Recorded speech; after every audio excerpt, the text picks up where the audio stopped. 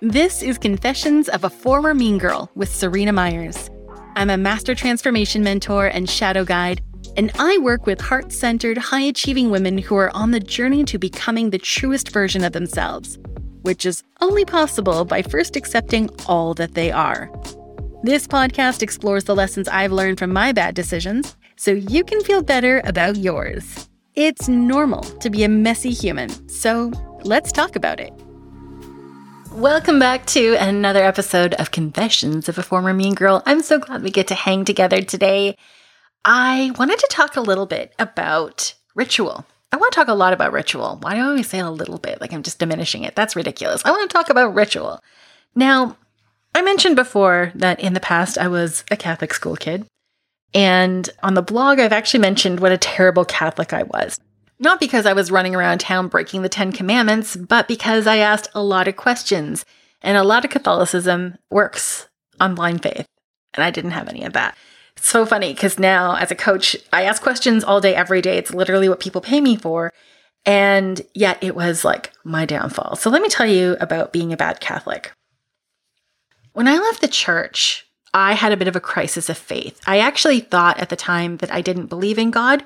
Someone had spelled out for me a lot of the things that were in the Bible about witches, about gay people and whatever. And I was horrified to know that the church was speaking against these populations because I actually thought that they were absolutely great. And at that time, I didn't even identify as being in either of those categories. And yet here I am, married to a woman, doing a whole bunch of wacky witch stuff every day. And I guess that was just some foreshadowing that I didn't really see coming, but that's okay. So I left the church and I had a bit of a loss of faith. I remember saying to my grandma, I don't believe in God. And she said, that doesn't mean you're not Catholic. And I remember thinking like, what the fuck? Like, how is that reality? And like, what kind of cult shit is that? Because I know I was baptized and whatever, but like still, that's ridiculous. When I left the church, the thing that I found that I missed the most was the ritual. I loved going to Sunday Mass.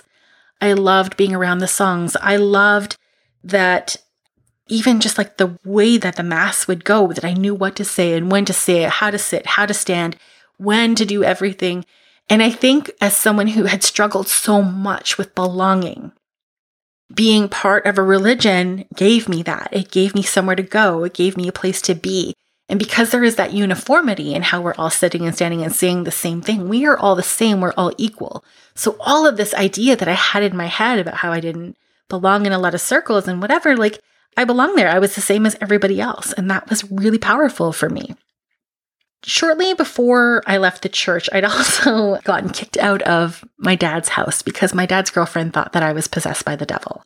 And I was like 12 years old or something. So maybe 2 years before I left the church.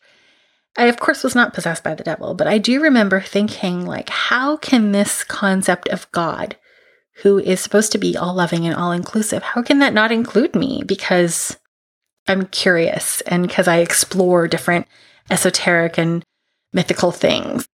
And to be so rejected for this expression of my curiosity, I remember thinking, like, that's not God. That's not God. I have a different relationship with God now. Like, I don't participate in any specific religion, but I do relate to God as a concept and as an entity that I connect with. And this is what brings me to this idea of ritual. So the ritual of the church was the thing that really helped me feel connected and helped me feel like I belonged. And when I left the church, for the longest time, I actually thought that that was the end of that experience.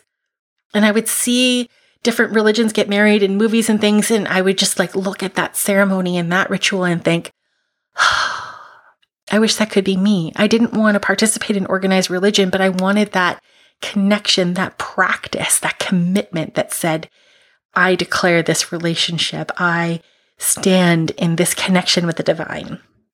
And what I didn't know is that over time, I was actually going to develop that naturally.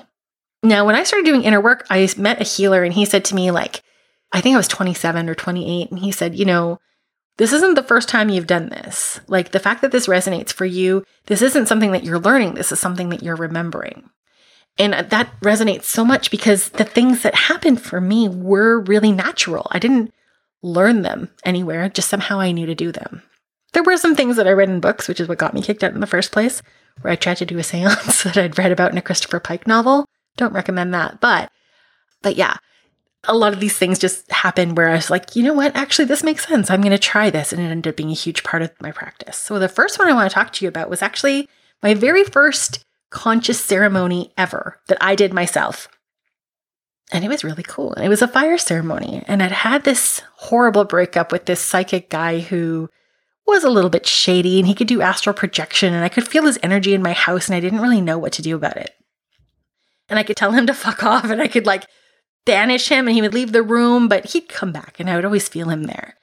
And so I took all these little scraps of paper, and I wrote down his name on one side of the paper, and on the other side, I wrote down the things I wanted to release from that relationship. So any of the good stuff, I wasn't worried about that because I was okay to have happy memories. I just didn't want his energy lurking around, and I didn't want to have the anger and the resentment and the jealousy and all the things that were burning up inside of me. And so I grabbed this little metal bowl and I went outside and I sat under a tree and I put my bowl in the dirt, and one by one I set these papers on fire. And before I would do it, I would pick it up and I would hold it to my heart, and I would really tune into whatever emotion was written on that paper. And I would say, okay, I'm going to release myself from the, let's say, anger that I'm feeling towards so-and-so. And then I would burn it, and I would watch it burn. And I could feel something shift. There was an instant transmutation that happened because of this powerful declaration. And one by one, I did this with each of these papers, and I released myself from these emotions. And I remember I lived in a basement suite, and I went back into my house, and I could feel him at the doorway. And I was like, ugh. And then I went downstairs, and he was gone. His energy was stuck at the threshold. There was something about this release that took away his power to be able to engage with me anything further than that threshold. And it was the last day that I ever felt him, because it was almost like as soon as he wasn't able to connect with me in that way, then he wasn't interested anymore. This was the beginning of a lot of exploration for me. Suddenly, ritual was something that I could create for myself. I didn't have to find a church or a priest to tell me what to do or how to do it. I didn't have to sit and stand and speak and say the things that everybody else was saying and doing at the exact same time. I got to honor myself, my knowing. I started doing rituals with water. I started doing earthing practices and releasing into the ground. I started doing things, speaking things out loud, or burning sage or burning Palo Santo and doing these different practices, whether they were for clearing myself, whether they were for transmuting stuck energy, whether they were just for some heart healing or some confidence. So it's either something I was letting go or something I was calling in. No matter what it was, there was a ritual I could do. And this relationship stopped being with the church, and it started being a beautiful co-creation between the earth, because we were always dealing with elements here. We was working with the earth, and I was working with my own knowing and trusting myself to be able to create these sacred experiences that would help me through a really difficult time. And it's the kind of thing that if you come from the church, you might think I'm completely batshit, and that's okay. I'm secure enough now with where I'm at on this journey that people thinking I'm crazy doesn't really faze me anymore. But there may be something in here that's speaking to you too. Because maybe you did the things. Maybe you went to therapy. Maybe you read the books. Maybe you went to that Tony Robbins seminar and then you came home super pumped up. And then after a couple of weeks, you went right back to the way you were always living. And maybe there is something within you that you need to release. Maybe it's stories from your childhood or things that you were told that you know aren't true, but there's a part of you that just sticks in the heart to feel it. Maybe it's how you spend your time. Sure, you're hanging out with me now listening to a podcast, but how much time did you spend scrolling on social media today? I'm not judging. I'm just saying. We have these habits sometimes that get in the way of our dreams. Today I was thinking about this. I had a break in my schedule and I was trying to figure out what I was going to work on. And I opened up TikTok and I started to scroll along. And then my sister sent me a text message to tell me that she'd planted my plants that I picked up on the weekend. It's Wednesday. 4 days later, I bought these plants and I hadn't put them in the ground yet.